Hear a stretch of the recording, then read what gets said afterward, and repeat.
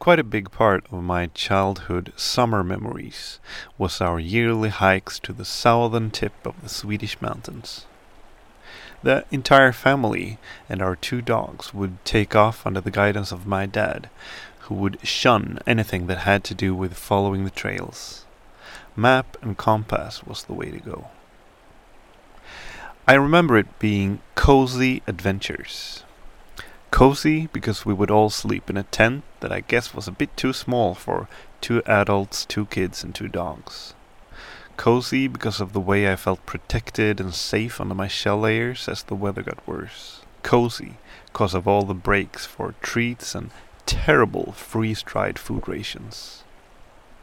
The adventure was river crossings, the weather, getting tired and grumpy, and sometimes needing to turn back before reaching that specific mountain. And not meeting another human being for the entire hike. As I grew up, and also thanks to starting this podcast, I've gotten the chance to rediscover hiking for myself. I know my way around the terrain up north, and I know how to navigate outside the trails, and probably affected by my dad's reluctance to following the trails. Hiking for me is to stay away from people and to spend many days without meeting anyone. So when I got asked to join the Fjällräven Classic this year, I must admit that a part of me frowned and thought that why the hell would I ever want to share the trail with more than 2,000 people? My name is Magnus Ormestad. This is the Swedish outdoor podcast Husky, and I was about to be surprised. I'm in Abisko, right by the finish line of Fjällräven Classic. I'm sitting in a makeshift tattoo parlor, and a girl with rolled up hiking pants is about to get a tattoo. So are you nervous? No. You've done tattoos before? Yes. So what's gonna happen in maybe 1 minute? I'm getting a tattoo of a boot print and the Fjällräven logo. How come? This is my 3rd classic, and it's just been like life-changing for me, and I just love the experience and the whole, just everything about it. It's been life-changing even. Yes. Just got me into hiking and outdoors, and I've met so many people, and it's just been the best time of my life. It's the 3rd classic in Sweden, or did you do it in Denmark as well? This is my first in Sweden, and then the other 2 I did were in the U.S. Wow. Yeah.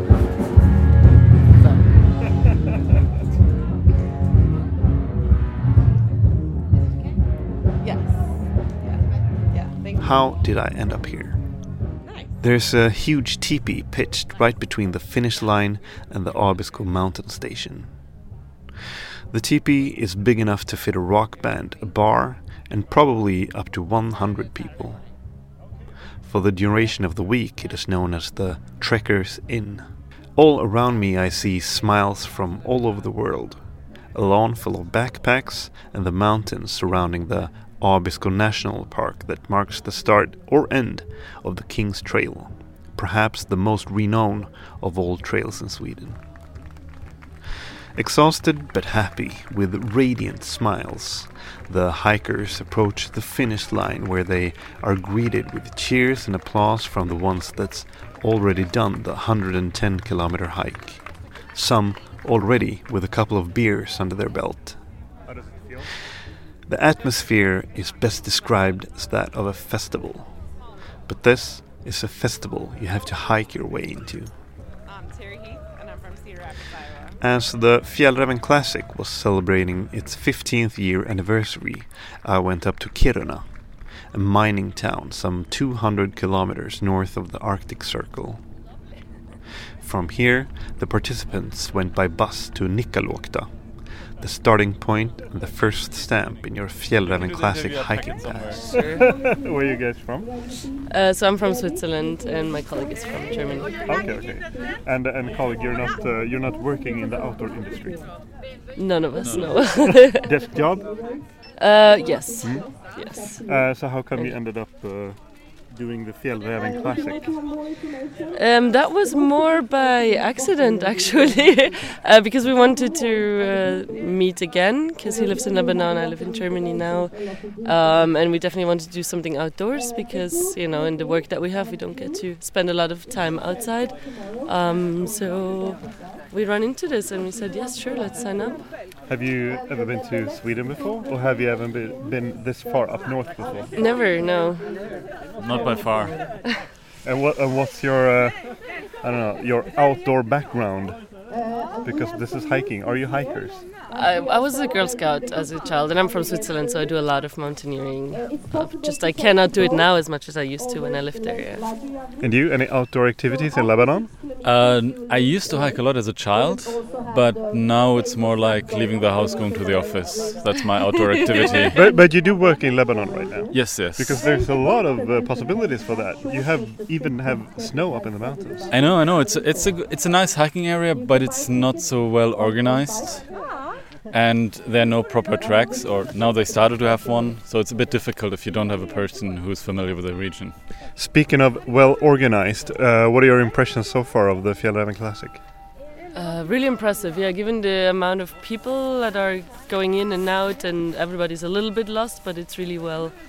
You cannot get lost, I think, so far. Let's see on the track.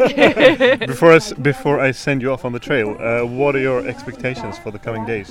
Because you're used to hiking in the Swiss Alps, or alpinism maybe, yeah. but this is a bit different. Like what do you expect? Oh, I don't know. I just expect beautiful nature. I definitely expect that I will be a little bit tired, also because I'm sick now. No, don't worry. But no, I just expect all sorts of emotions and reminiscing to the past camping days. Yeah. And you? I'm super excited about the nature and just being out, good air, and not receiving any work emails. What day do you expect to arrive in Abisko? We definitely want to take our time. We want to take it 5 slow. days. 5 days, I think. Let the mosquitoes have their buffet. Exactly. You know it. Nice talking to you, and enjoy the trail. Thanks a lot. So the first day of Fjällräven Classic, it has come to an end, and I've trekked from the Nikkaluokta station, where the through hike begins, and I ended up at Kebnekaise mountain station, about 20 kilometers, more or less. This part of the trek, I've done this before a couple of times. It's really not my favorite trail at all. It's very crowded, and since it is a very popular trail, the trails have been beaten pretty bad, so it's a lot of stones, and big parts of the trail also goes through forest. And since I've done it before a couple of times, there's really not a lot of surprises for me, so I'm really looking forward to the coming days, which will be brand new territory for me. And now from my tent I can see some of Sweden's most majestic peaks, and a big nice valley that opens up. So I'm looking forward for tomorrow. I guess we all expected weather to be grey, wet and somewhat windy. So when that first day ended with clear blue skies, barely any wind, and an amazing sunset over the valley where I pitched my tent, I told myself, okay Magnus, better enjoy this, the following days will be all rain. But all the forecasts were dead wrong. A seemingly endless flow of happy hikers made their way from Kebnekaise around the massif of some of the highest peaks in Sweden towards the checkpoints Singi and Selka. Day 2 becomes my longest day on the trail, since I wanted to have a shorter approach to the Chetka mountain pass that would be the next challenge on the hike. So the second day of the Fjällräven Classic is done. I'm in the tent, and I pitched the tent about 2 kilometers north of Selka-stugorna, the Selka cabins. So I've done about 30 k's of hiking today, so I'm pretty pooped. But I did that in order to get a shorter approach to the next big challenge, the Chetka Pass. It's a mountain pass. It's not super high, but it's a couple of hundreds of meters of elevation that we will have to gain in about less than 2 kilometers of distance. So it's supposedly pretty steep, and the weather will allegedly it could be a bit worse tomorrow than we've had today, because today we've had, I would say, like the perfect weather to hike in. Mostly sunny, but not entirely sunny, so a bit of clouds to give you some shade, and I think it adds to the scenery when you see all the shadows play on the mountainsides and so on. For me, it's best possible, and it felt really good to have left that first trail from Nikkaluokta up to Kebnekaise, because today was the day that the hike really took off and really started. So tomorrow it's going to be a pretty long day as well. I'm aiming for Allesjaude, the Allesjaude cabins. I've passed 2 checkpoints today, and so that's another 2 checkpoints tomorrow. So that's 25k, including that little mountain pass. But I've got a good feeling, and looking forward to a good night's sleep. Ciao. The 2019 edition of Fjällräven Classic might have been my first, but the event celebrated its 15th birthday. I got in contact with probably the most important person behind the Swedish edition of Fjällräven Classic. Hello? My name is Sofie Djurgård Lövgren, and I am a project leader. I run my own business. I am a passionate skier and outdoor guide, and I think that's it. Sofie makes a living doing events such as these with her company Aktiv Ut.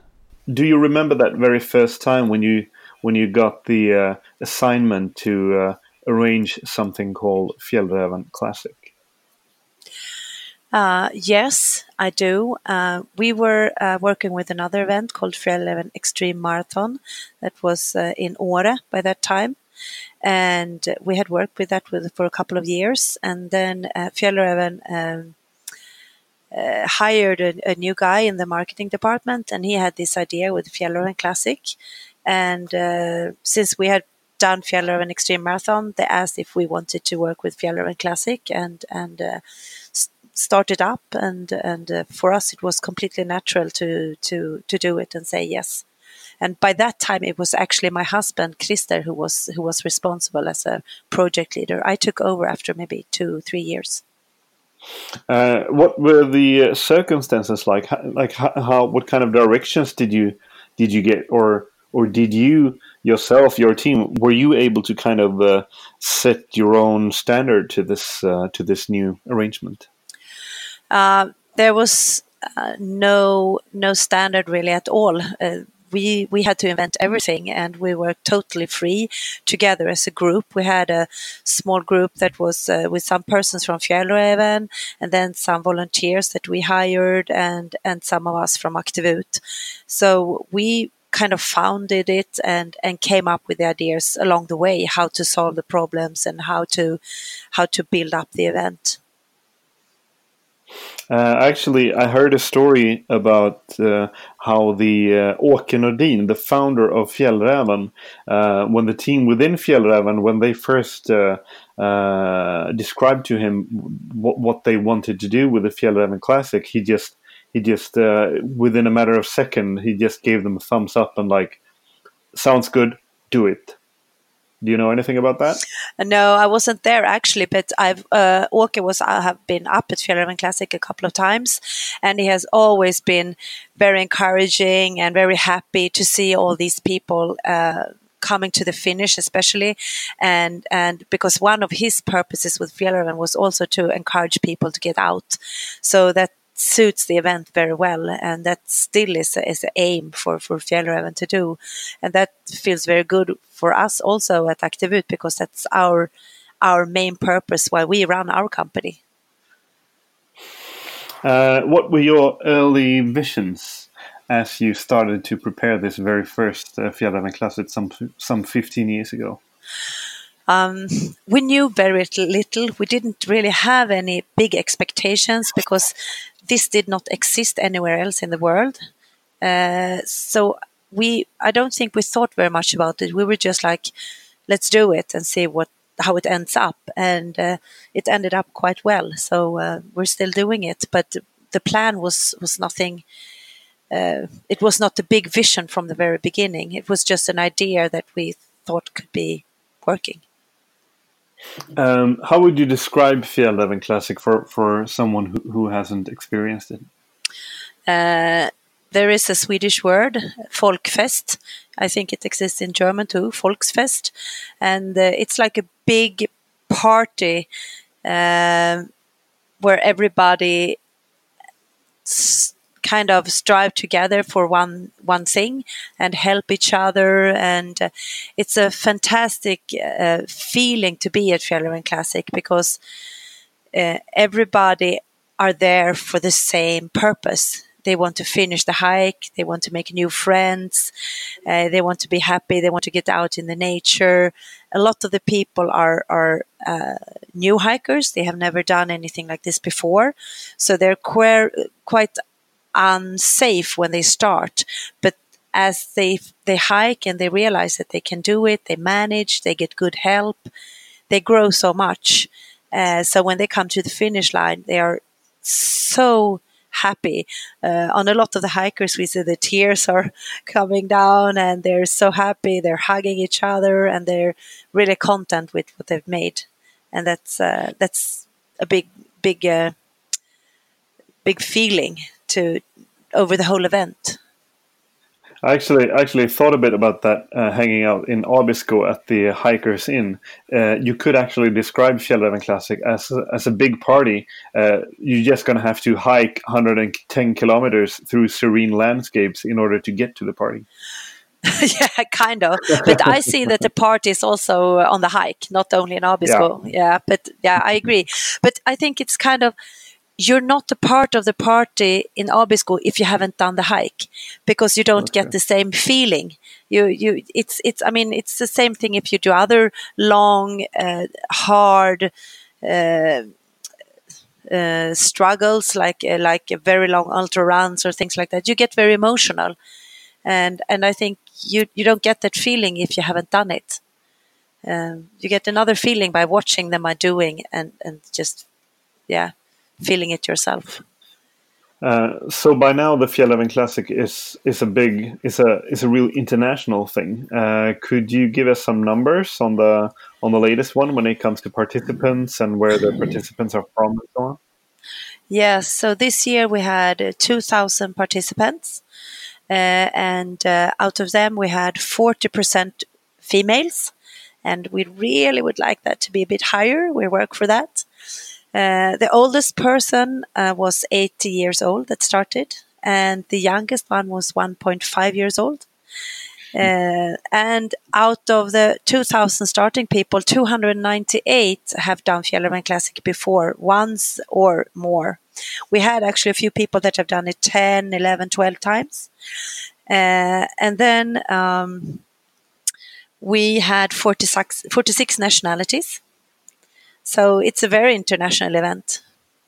It's like a United Nations in hiking boots. Yeah, exactly. You are very familiar with the terrain and with all, as the Sami people say, all 8 seasons of the area. How would you describe it to someone who has never been as far up north? It's very remote. It's very far to the closest road, to the closest cell phone coverage, to all kind of like civilization. It's very serene and very big. You walk in big, wide valleys, and you have the mountains on the sides. So you really get the feeling of how small you are. And since you're self-supported, when you're out there, you get a certain feeling of the freedom, because you can walk wherever and whenever you want. And that's something I really like. That area is very special. It's the mountain area in Sweden with the highest mountains. So it's a quite alpine, with also the typical mountain weather from 25 degrees warm to -5 degrees cold summertime, and it can snow, but also be super nice sunny summer weather. So you always have to be prepared on everything, and that's also a challenge, which I like to do. So the climate and the terrain that you're describing, it's not the best place to head out if you have like zero experience of doing something similar. But still, this event strikes me as very welcoming, and it's because of the organization and so on. It actually is quite open for even though if you have no previous experience of similar things. How do you go about making this manageable and welcoming for people who have never done something similar before? What's the key? Yeah, you're correct. We have a lot of beginners coming, and that's actually one of the things we want to do. We want to welcome beginners because we want to help more people to get out in nature and get the feeling for nature and feel how it is to be self-sufficient, and to feel that they can do this without being afraid. What we do is that we help the participants with the setup from start to end.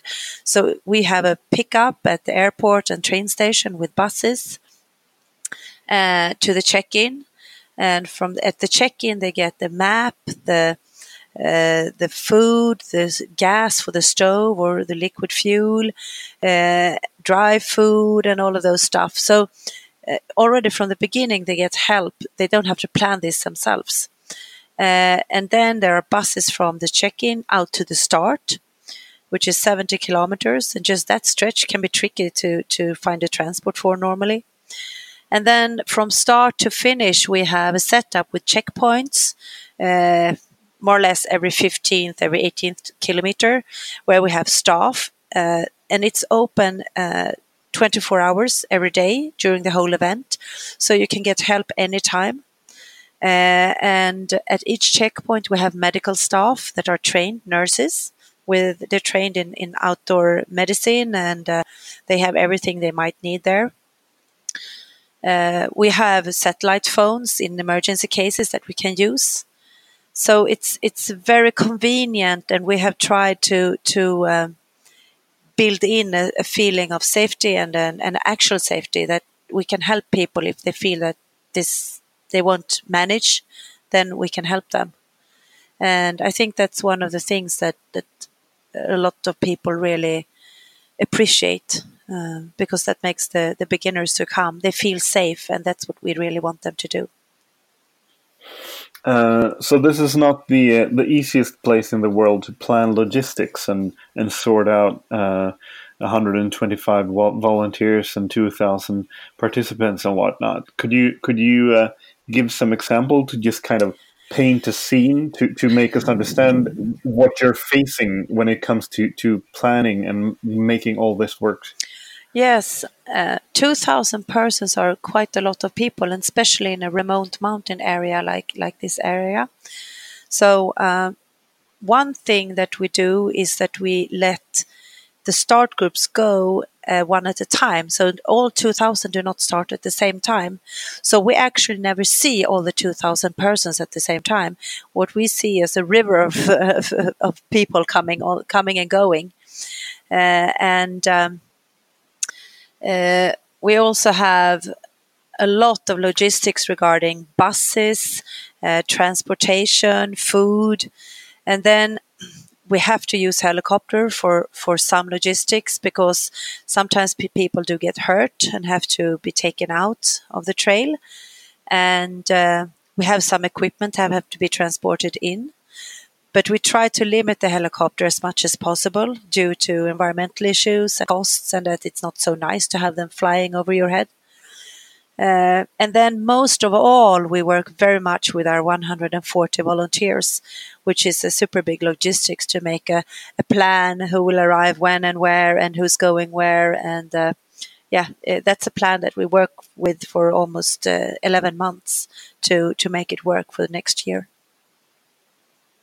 And just so people understand that you can't just fly anywhere with helicopters out there because it's the weather and the sight, the line of sight can change like from 1 hour to the next. So a planned helicopter transport can be aborted due to weather. So it's not an easy thing, and you can never take anything for granted. No, right? that's true. Like this year, we had some troubles. Actually, we had some volunteers that had to walk out to their checkpoints this year to be sure to be there when the first hikers came, and then the equipment came afterwards. But so far, we've been very lucky. But that's true. I mean, it can be too cloudy or foggy for a week, so it's not possible to fly. So doing this for 15 years, do you have any particular memories or emotions or something that kind of stand out? Like when someone says Fjällräven Classic, what's the first emotions you get? Yes, the first thing I think about is the community around the event, because it's so big and it's so warm and it's so welcoming and it's so open-minded and helpful, and it's fantastic. It has just grown out of itself by all the participants and the volunteers, and it's amazing. I really think about that a lot, how welcoming it is. And another thing that comes to my mind is when I meet all the volunteers. Every year I meet all the volunteers the day before the first opening. And that's a very special moment for me, because without the volunteers, we would not be able to do this event. And there's a lot of them coming back year after year after year, paying their own expenses, paying their own travel, take vacation. But they keep coming back and they love it. And we are so happy about that. That's another very special moment for me to have them in front of me at this meeting. So 48 different nationalities. Like I told Sophie, that is a UN on foot. In shell layers, hiking boots, and an attitude that anything is possible. Later along the hike I joke with some of the other participants that since we're cut off from any cell phone reception for at least 3 days, God knows what might have happened as we got back to the news updates. But if all would have gone sideways as we got back, we all came to the conclusion that the Fjällräven participants would be a pretty good selection of people to repopulate the earth. So anyways, day 3 took me from the Chetka mountain pass to the still mountain lake Allesjaure, where I pitched the tent a bit higher on one of the mountain sides to escape the mosquitoes. So third day completed of the Fjällräven Classic.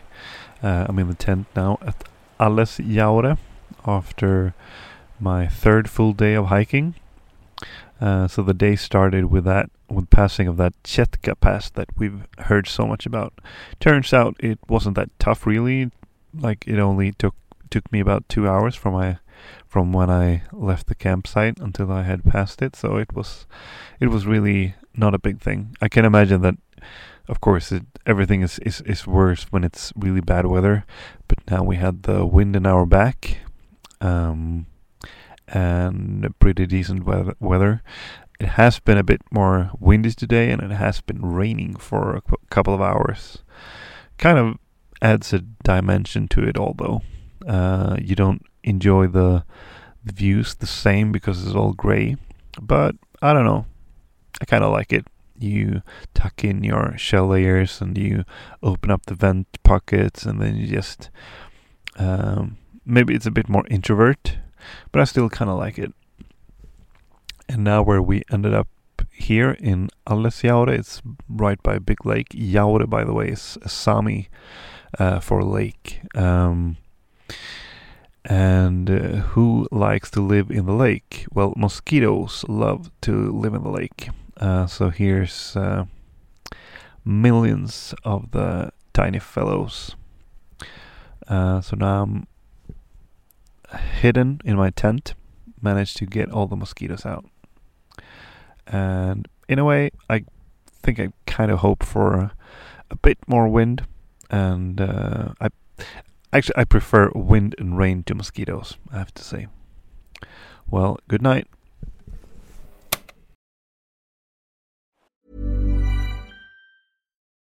Join us today during the Jeep Celebration event. Right now, get 20% below MSRP for an average of $15,178 under MSRP on the purchase of a 2023 Jeep Grand Cherokee Overland 4xE or Summit 4xE.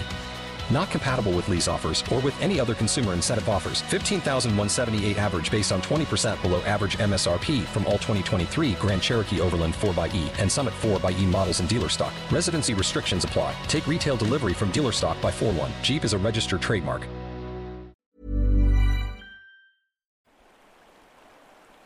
Day 4 was pure hiking propaganda. Fresh air, clear skies with some clouds for shade. Hiking along the Allesjaure lake, I met 2 guys from Glasgow.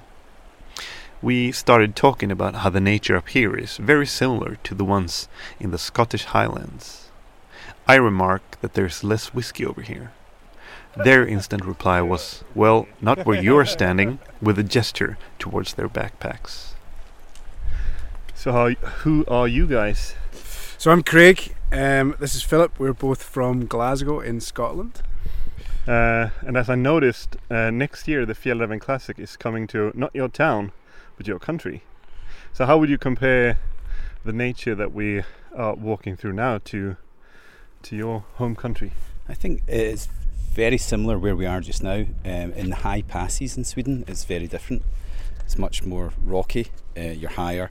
It's more like the tops of our mountains, your high passes. But where we're walking just now, I took a photograph earlier on, and it's very like somewhere in the north of Scotland. Although we are very much looking forward to swapping your mosquitoes for our midges next year when you come to Scotland. And the midges are what we in Sweden call knott. Yes. Like gnats. It's like smaller ones, but are they you prefer them? I'm not sure "prefer" is the word I would use, but I'm looking forward to introducing all the people from the Fjällräven Classic to this new breed that for next year. I think that'll be exciting. So how come you ended up doing this in Sweden then? I think I'd been looking at it for a number of years, and it was quite hard to get a partner because we've all got young kids and so on. So it was only this year that Craig said, right, let's do it. So, and both our wives are away at a spa retreat. Believe it or not, yeah. So they've booked themselves in for 3 days at a very posh spa retreat and Michelin restaurant, and they've put the children into a camp while we are doing this. So it's perfect. It's what we call a classic win-win. Yes, absolutely. For them. Yeah. But are you hikers? Yes, I've hiked my entire life in Scotland, so we're well used to this, and yeah, it's good fun. It's nice to be in a different country. Has it been, because now we are coming to an end, I guess you're aiming for Abisko for tomorrow as well? Yeah, Abisko for tomorrow, and that will be a wee bit earlier than we thought. So, and then we're off to Stockholm for a long weekend to enjoy the ABBA Museum. The ABBA Museum? For real? I gotta edit that out. No. So has it been like anything like you've expected? Yeah, it's been absolutely amazing. The organisation's been fantastic, and certainly I'd like to thank all the volunteers because they've all been really, really good. when you come to a checkpoint and you're given a reindeer wrap, it's just absolutely perfect. So the organisation's been absolutely amazing. I've been really, really impressed. I gotta say, when I ate that wrap, it was the least worthy meal I've had in my life, because it was like I could feel it like sipping through my fingers as I was eating it. I think I had more in my hands at the end of it than I did in my stomach. I've still got some on my pants. Yeah, but it's worth it. It's absolutely worth it. Yeah. And the highlights so far and the low points? I haven't had any low points. The highlights have been seeing the mountains, Kebnekaise, and then walking up through the high pass. So camping's been good fun. Meeting lots of different people has been amazing. Talking to everybody, and we haven't met any other Scottish, so it's been quite nice to be the only ones and to meet lots of different nationalities. So I drew the jackpot here, the only Scots. You did indeed. And we have our whiskey. We'll get this. Are you going to edit this out about the whiskey that we have to give you after this? I'll leave it in. I like to be transparent. Yeah, objective journalism and so on.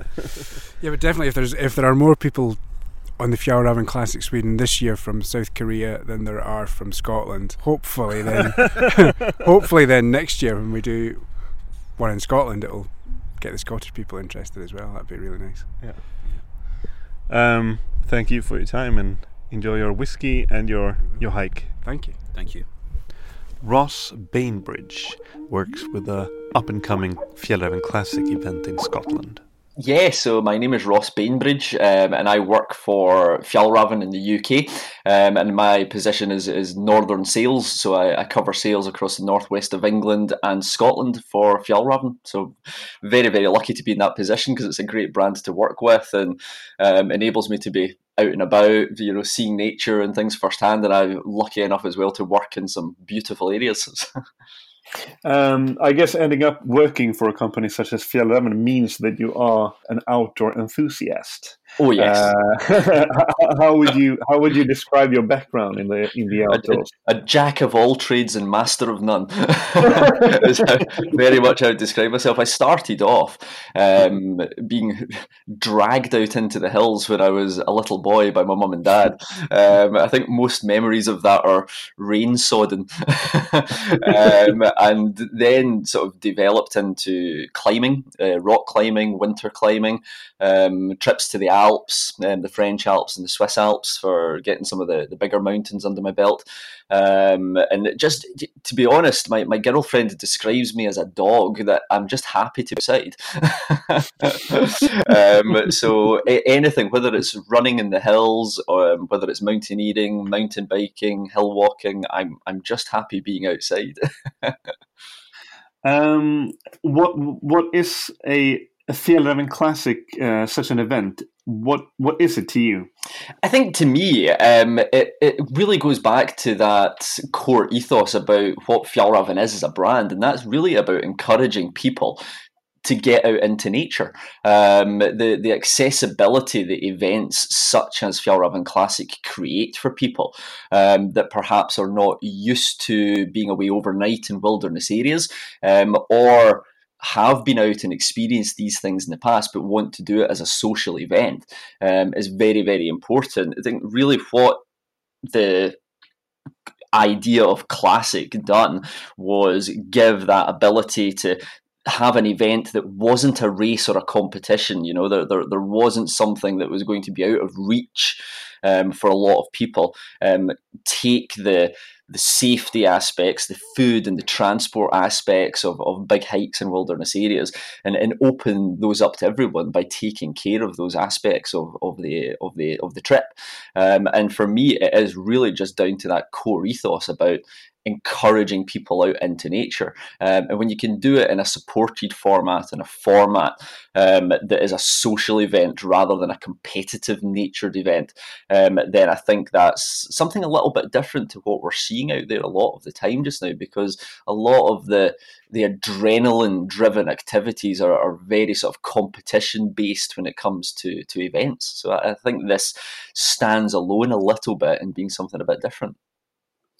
So I guess that you are quite involved in planning the the routes, the trails, and yes, yes. everything about this. How would you, first of all, how would you describe the for someone who has never been to Scotland? How would you describe the nature and the surroundings and the climate and so on? And what can you tell us about the like the length of the trail and what to expect, how many days, and so on? Of course. So in Scotland, we have the ability to access most land and inland waters, thank you to the Land Reform Act of 2003. So similarly to in Sweden, it gives us the ability of what we would call a freedom to roam within the countryside and wilderness areas, which in turn just encourages a lot of people out into wilderness areas and out into the outdoors and nature, which is fantastic. Scotland, there's a bit of a marked difference in Scotland in terms of terrain, whereas the west coast of Scotland is very, very craggy, mountainous, a lot of big mountain ridges, a lot of exposure and a lot of climbing within the areas developed, throughout the years within these territories. When you move sort of central and further eastern through the Highlands, they become a lot more rounded, a lot more rolling, but generally actually a bit higher. Sort of once you're kind of up on the tops, you tend to be able to sort of sustain your height very easily due to the big, broad-backed nature of the mountains as well. And they tend to be not quite as deep valleys. They tend to be a bit more open and things as well. And very, very beautiful, of course, but I would say that being a Scot. So we're in the planning stages of Fjällräven Classic UK at the moment. We're looking to have the trek in autumn of 2020. We have a couple of routes cherry-picked at the moment that we are in the process of test walking just now with colleagues from Fjällräven in Sweden, as well as a team from the UK. And we're also utilising just a couple of core people who we relish their opinion that have been on Classic in Sweden, that are customers of ours, or they work for stores that are stockists of Fjällräven, so they understand the brand, they understand the ethos, that will be joining us as well on these test walks, because it's all very well and good for myself and my colleagues to go, yeah, this is great, but to get some honest feedback and opinion from the people that we've dragged across the hill will definitely be worthwhile. We're looking at a trek to somewhere probably between about 60 and 70 kilometres over about 3 days with 2 nights out in the mountains.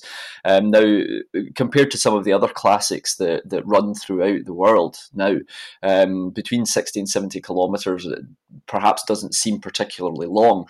However, the terrain that we have in Scotland can be pretty tough. And the climate as well is certainly, it can certainly change on a whim. It can change very, very quickly. Generally, the winters start round about sort of January. They start in earnest and can run right through to about March and April time. May and September are generally very good months in the country, because you can get sort of more stable temperatures, a little bit more stable in terms of the rain. It tends to be not as much rain within those months. And the colours actually within the landscape as well. In May, just as everything's coming to life, the colours are absolutely beautiful. But also in the autumn, round about September time, there's a beautiful just spectrum of golden colours, yellows, oranges and browns and greens throughout the landscape, which is actually probably my favourite time of year, actually, out in the mountains of Scotland, just because of the colours and the light is absolutely fantastic. So we're hoping for the time of year that we've picked that the weather will be kind to us. I know Scotland certainly has a reputation for lots of rain. I don't know if it's a proper saying, but I can remember hearing someone saying that if you can see the other side of the lake, that means it's raining. Like either it's super cloudy or it's raining. That's the two alternatives. There's also another thing, which is if you don't like the weather in Scotland, just hang around for half an hour and it'll change. Because it is very much bound to do that. So yeah, we're really, really excited about welcoming people from both within the UK, but hopefully further afield to the UK and to Scotland. We hope and feel that we've got a fantastic route planned that will give people a good idea that what Scotland is all about for those that haven't been before, and will hopefully encourage and give ideas for return trips through the years as well, and a great opportunity just to walk through those environments and that nature and meet new people and have a great time. What do you think will make this particularly challenging? Generally, the terrain in Scotland is quite challenging. So there won't be too many flat sections. It's bound to be undulating, so quite a lot of up and down. Exposure can be one thing as well, and by exposure I don't mean necessarily sort of exposure in terms of a height, but more exposure in terms of being out within big wilderness areas. So very similar to trekking the King's Trail at Fjällräven Classic in Sweden.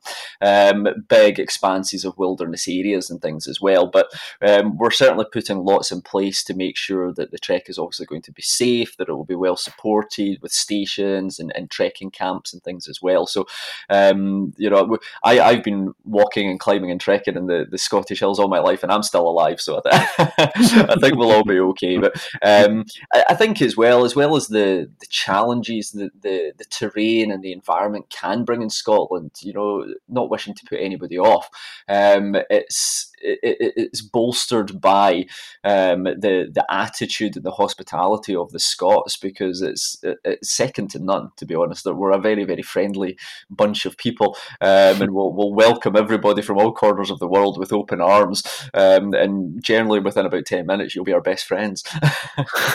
Speaking of being a good host and guest and so on, what do you expect? Do you expect most guests to come from overseas, or do you expect people from the UK? So it's a bit of an unknown for us at the moment. We certainly know from the other classics that run throughout the world. So we've got the original in Sweden, but we've also got Hong Kong, USA, Denmark and Korea up and running already.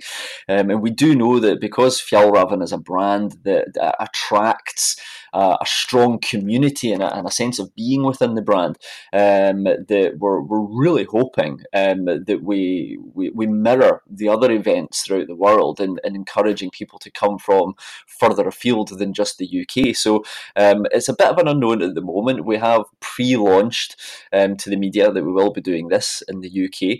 The word is slowly but surely getting out there, so hopefully over the course of the next few months we'll generate a lot of interest and encourage a lot of people to come either back to the UK and Scotland that have travelled before, or encourage people that perhaps haven't made the trip just yet to come and see us. So we're very hopeful, and like I said earlier, the Fjällräven Classic is all about a social trek as well. So the more people that we can encourage to come from all four corners of the world, then the more fun it will make it. Thank you so much for taking your time to do this. No problem at all. Thank you for taking the time to talk to us as well. We're really, really excited about it, and we're just hoping that the actual trek and the event itself is just as exciting as the planning stages, because we're having great fun here, looking at it all and planning it and things as well. And we're really hoping to put on a fantastic event. We'll have some very nice Scottish touches to it as well, so we can expect a few little surprises along the way for exciting things for people joining us, and yeah, we think it was going to be an absolutely fantastic time, so please come along and see the fantastic Scottish wilderness and meet us all, and we look forward to meeting everybody that comes along. The day ended at the last checkpoint before Abisko, Keron. It actually felt a bit sad to hike down below the tree line that I left about 4 days earlier. The hike was coming to an end. But at the checkpoint, the staff and volunteers waited with fresh coffee and pancakes. So I met you a couple of minutes ago, just before, as you were heading down to the Keron checkpoint where we are right now. And I told you you're about 1 minute from a pancake. And I think I would not have gotten a better reaction even if I told you hey, guess what? You just won €1 million. Yeah. Like the expression on your face when I told you that you were about to have a pancake. Yeah. Explain to me what was going through your head. I was very, very happy, and because today was quite difficult, but it was a good day. When I heard the word pancake, I was so happy. Yeah. So tell me about your day. What made it difficult? Because yesterday it was a very difficult day. Yeah, but because we had the Kirun Pass name. No, the Chatka Pass. I'm confused with all the, and that was very heavy. But today it was a long day, and but it was a good day. The sun was shining. Yeah. It was like I say to everyone, it's like propaganda weather. It's propaganda hiking. Yeah. How come you ended up here at the Fjällräven Classic? Actually, my wife invited me. She was like, it was on her bucket list to do for a long time, and she was looking actually for a friend to join her. But at a certain moment, she asked, like, "But wow, maybe you can join me, and we need to find a solution for the kids at home." But so you are a plan B. I was a plan B indeed. I was a plan B, but she figured out herself that I should become the plan A. Yeah. Why did this end up on your bucket list? What elements? What intrigued you about it? The surrounding, the views, the mountains, the wideness of the nature. Yeah. Very unlike Holland. Very unlike Holland. Holland is everything flat. So because it was difficult for us to train before the Fjällräven Classic, but yeah, I think we didn't train hard enough. So because we can't train it, so that made this journey difficult. That made for us the Fjällräven difficult. Yeah. But would you describe yourself as like outdoor loving people? Yes, but we also love the city. Yeah, we love both. Like we are combining this with an additional day in Stockholm. So we do like to combine more the city life with the wildlife, I would say. Camping outside, these kind of things without anything around you. That's what we do like. But it's something you need to experience in your life. I think so. It's something that along your life you're experiencing different surroundings, you get different learnings, and you see the world from all kinds of different aspects. And that's the nice thing about Fjällräven Classic as well. So what's it like hiking and tenting together as a couple? When we left home, we did say we are around our 40s right now. I just became 40 like last week, and if we come back married, then this was a great journey together. Well, it was a good couples training, but I don't. I think we did great.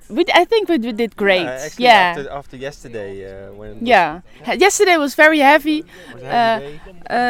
During the end of the walk, I cried because I wouldn't set a step further, because he helped me. So it was a good collaboration together. Yeah. You came out stronger. I came out stronger. Yes. That's what we tell you tomorrow. So tomorrow you will pass the finish line, or what you call it, in Abisko. Yep. So has it been like anything like what you've expected? It was harder than I expected. Yeah, but the nature, it was so beautiful. That is beyond my expectations. Yeah. So enjoy your pancakes, and thank you for your time. Yeah. Thank you. Thank you.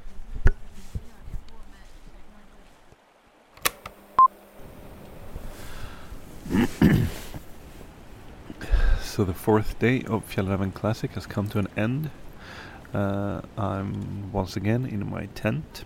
and it's by the Kiron checkpoint, which is the last checkpoint before Abisko, where Fjällräven Classic will finish tomorrow. And so today has been fantastic. I would say the best day so far. The weather has been could not have been better. Partly cloudy, light winds keeping all the mosquitoes away. So the scenery was fantastic. For many hours, the trail went just past a very nice lake. The trails were a lot of flat trails, really nice trails, and so I've been walking light and very fast today. So we have set camp just below the tree line in a mountain birch forest, really pretty. So the plan for tomorrow is to get up pretty early and finish this off with a 15k hike right into Abisko. Another big Fjällräven event is the Fjällräven Polar, and on the trail were a small group of Polar veterans. For them, this was like a family reunion, minus the dogs. One of them, Maiju from Estonia, sat by her tent in the last night camp with a notebook and some watercolor, sketching the landscape. Later in Abisko, I met up with her. Last night at the Kiron checkpoint / campsite, I caught you because you had the tent quite close to mine, and I spotted you, and I came to disturb you because you were sitting in your lap. You had a small sketchbook and a palette. Do you say that in English? Palette. Palette. Yeah. A palette, exactly. And you were painting. Like some of us are running around with GoPros, cameras, and mobile phones and whatnot, but not you. You're painting. Tell me a bit about that. Well, yes, I do have a small sketchbook with me at all times wherever I go, because about 3 years ago I decided I want to paint. I want to know how to paint. And what's the easiest thing to paint is landscape. So whenever I went hiking or traveling, I had my sketchbook with me, and now it sort of has become my thing that when I take hiking tours, hiking trips mostly, I have this small palette and book with me with my water brushes, and whenever I have the time, I sit down and sketch the landscape, what I see, instead of just photographing it. And tell me what goes on in your mind as you look through these notebooks and you see these paintings that you have done on all these spectacular places. Well, these pictures take me back to the place, and I know exactly what I thought at that moment, what I felt, what I saw, because when I look back at these paintings, of course, I'm immediately transported back to that place. I know what I felt at the moment. I know what I saw and thought, because when I sketch something, I usually stay at the spot for 15 to 30 minutes. So I really get into that moment through my paintings. So it's much more than just like a visual stimuli for me. It's more like this total body and mind transportation. So you've just completed the Fjällräven Classic, but that is not your first Fjällräven big time event, because on your arm there's a patch that says Fjällräven Polar. Tell me about that. I had the fortune of getting into Fjällräven Polar 2019 with the sled talks, 6 sled talks, and with a bunch of other awesome people. And we took this 4-day sled talk snowy adventure. And yeah, that was my first contact with the Fjällräven events. And through that, like social circle, I came to Classic. So experiencing big things such as the Fjällräven Polar, did that in any way change your life? the Fjällräven Polar pretty much changed my life 180 degrees. I wanted to do something different with my life, and so I was actually searching for things to do differently, and the Fjällräven Polar gave me this idea that there actually exists this kind of job where you can deal with dogs and snow and people enjoying the outdoors. So that gave me the idea of actually trying to apply for one of the musher places in the surrounding kennels, and that's exactly what I did. I contacted a lot of kennels, asked them, here I am, I have such and such skills and I would really love to work with dogs and snow, and I was fortunate enough to got a contract with one of the kennels that was also participating on the Fjällräven Polar. So there are small connections there, but me and the owner of the kennel didn't meet at the Polar, so it was like the aftermath of the Polar. And now I came to Classic. I actually road tripped from Estonia to here to north of Sweden with all of my belongings in my car, and now after Classic I will take my car and drive to the kennel and start living there and training and getting myself ready for the winter season. With us was another Fjällräven Polar veteran. How has your last couple of days been? My last couple of days have been absolutely amazing because I've spent them outside. And I've carried everything I've needed for the past 4 days on my back, which is amazing, considering how simplistic that is compared to how complicated we make our lives outside of nature. Very true. Who are you? My name is Melanie Sommerfelt. I am originally from Michigan's Upper Peninsula, which for most of, we call ourselves Yoopers, I guess, which is an abbreviation for the UP, but I'm a Yooper. Okay. Almost Canadian, as I noticed. Yeah, almost Canadian. Looking at a map, you could go for a Canadian. You could pass for a Canadian. I definitely sound like a Canadian because I say things like "yeah" and "you betcha."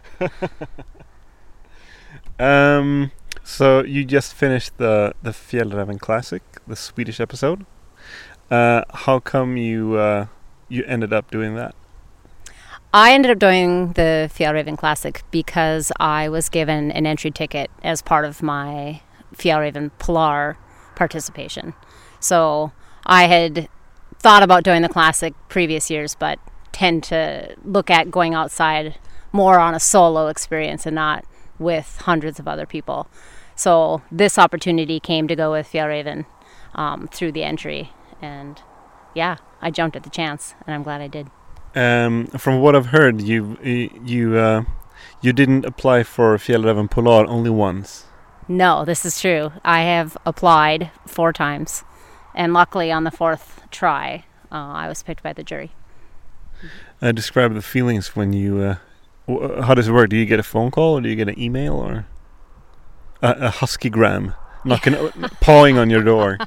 No, if they would have sent a husky with a little note on its collar that says, "Congratulations, you won the Polar, and as a bonus you get to keep me," I would have been really excited. But no, actually, I found out that I was going on the Polar just like everybody else. I watched the live stream, so I had no, warning or any privy information that I was going to be picked. I had to sit there and watch the live stream, which was exhilarating. Did you cry?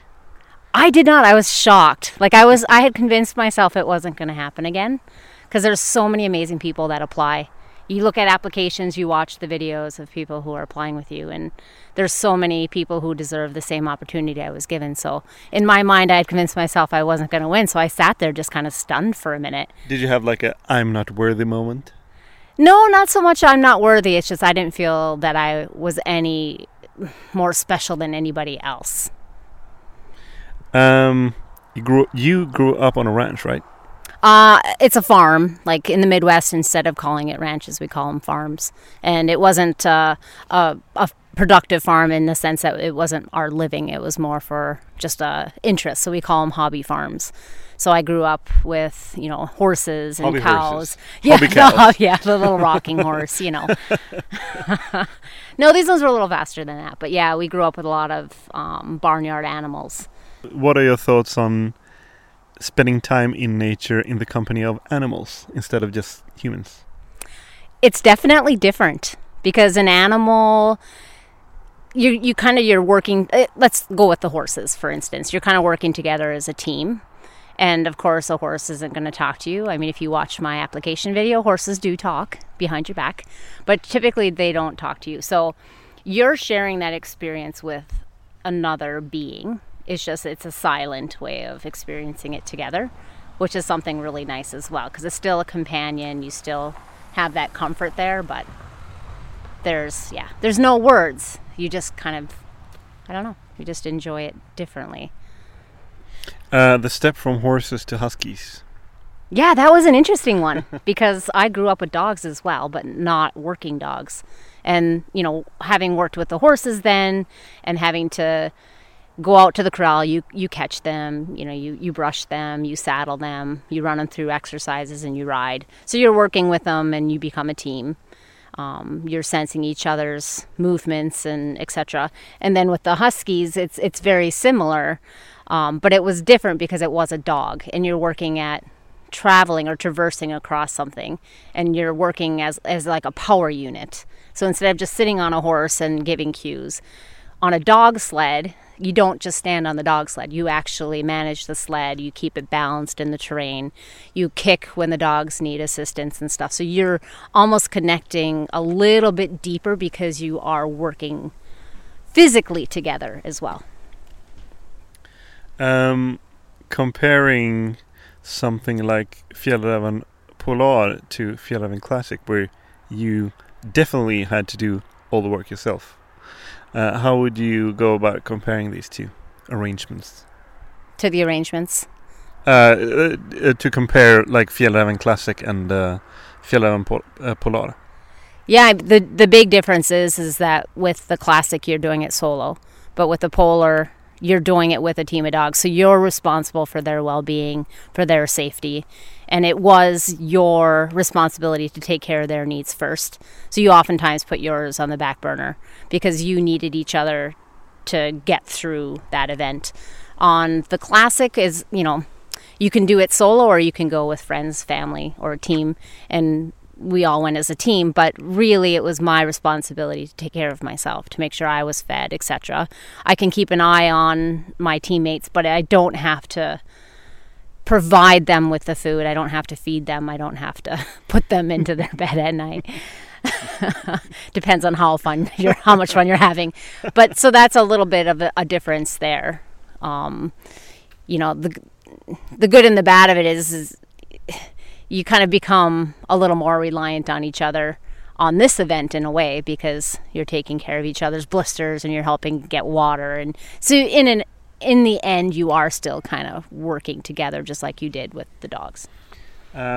We were talking like last night a bit jokingly, but still with a sense of seriousness to it, I think, about the camaraderie in the outdoors. Like getting together with people that maybe 2 days ago you were complete strangers to each other.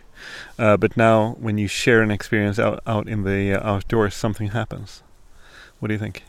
Yeah, that is true. You come from different countries, you come from different backgrounds, you have, different interests, but you have that common interest of pursuing the enjoyment of being outside. You're the hiking and spending time doing the activities like that. So you're already connected somehow.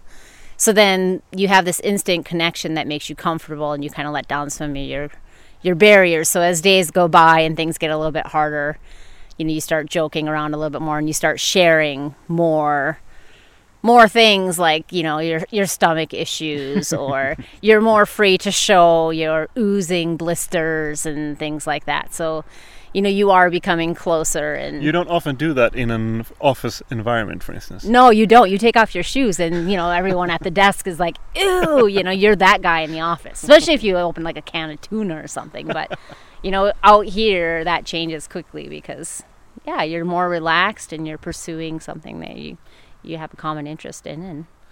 And how would you, as an outsider, describe the nature that we are in and the nature that we've been fortunate enough to spend the last couple of days in? I think it's been stunning. I mean, it's a bit cooler for the time of year that it is. You know, the temperatures are a little bit lower, but you know, it's still super green, and you have all of the lakes and stuff. And yeah, we've picked berries along the trail the whole way, whether it was the cloudberries or the blueberries. And you know, it's not the huge mountains like the Alps, but the mountains here are really large. There's still snow on them.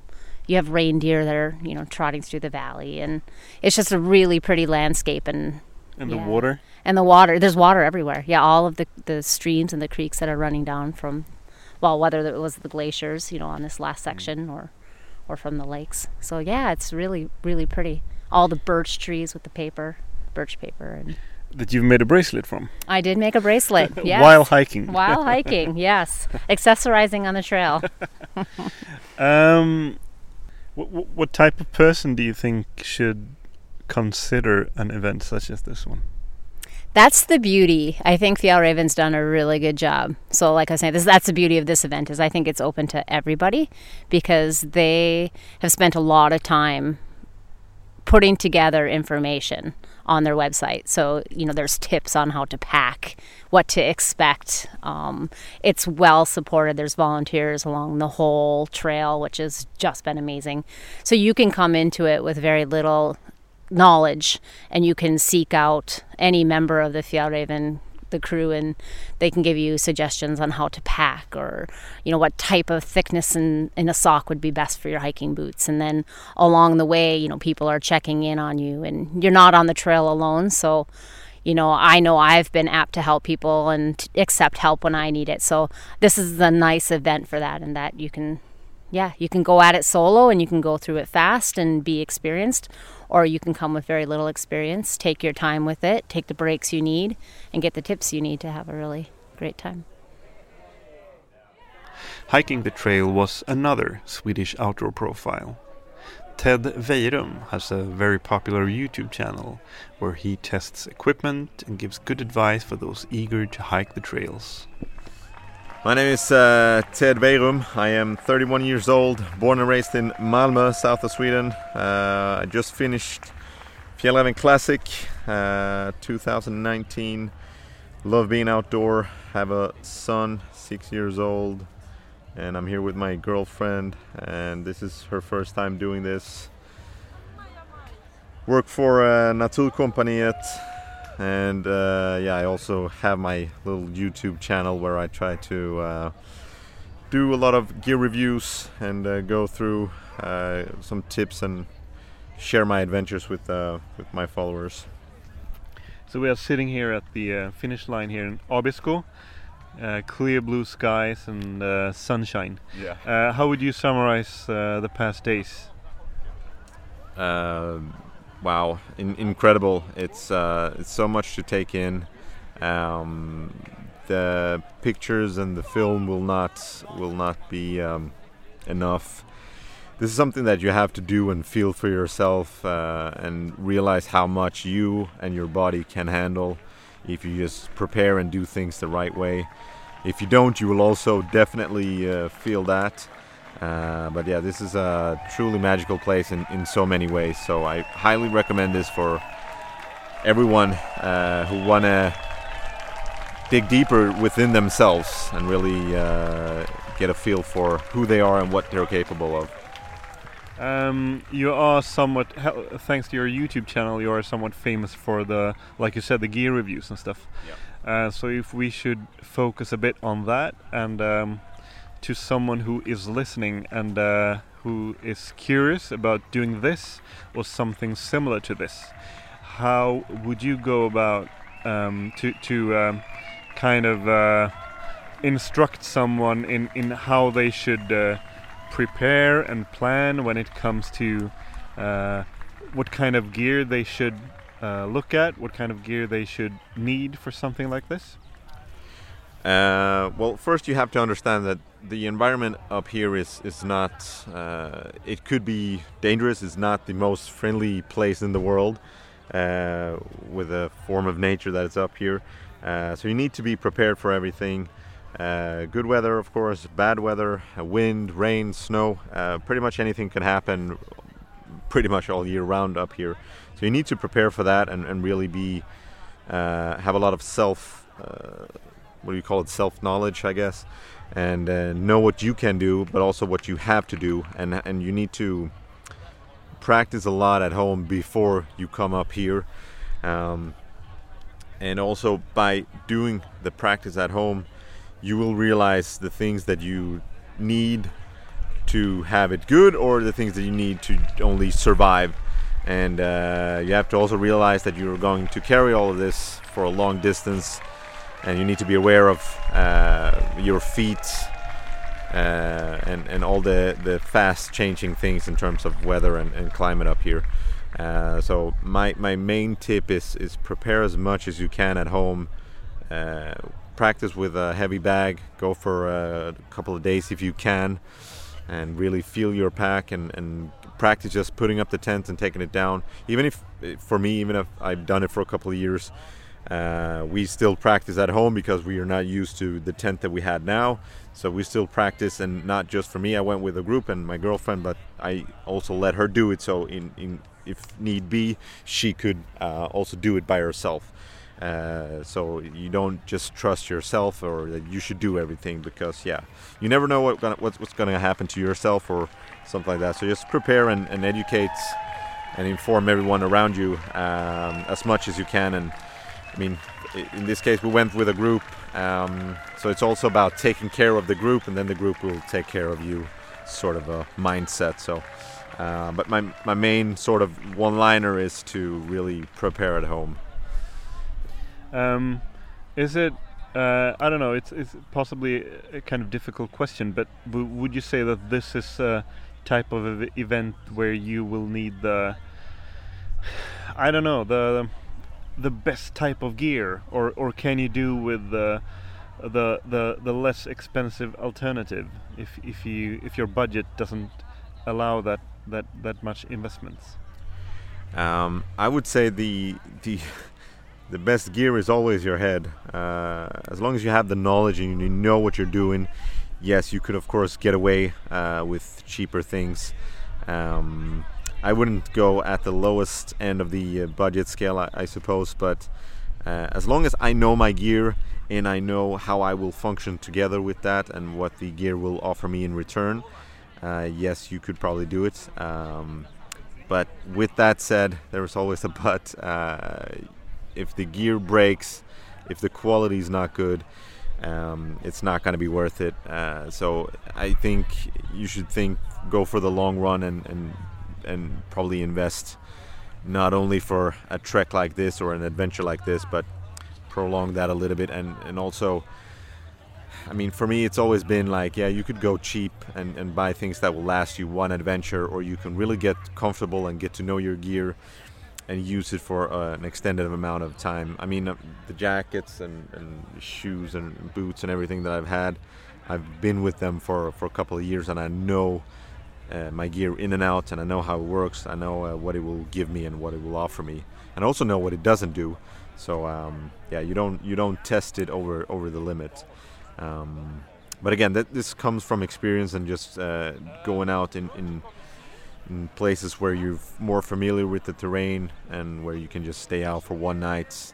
Doing the one-nighter is the best practice, where you do the whole routine of what a day could possibly look like, and then you can just add up and practice and train your feet, train walking and running and all those things.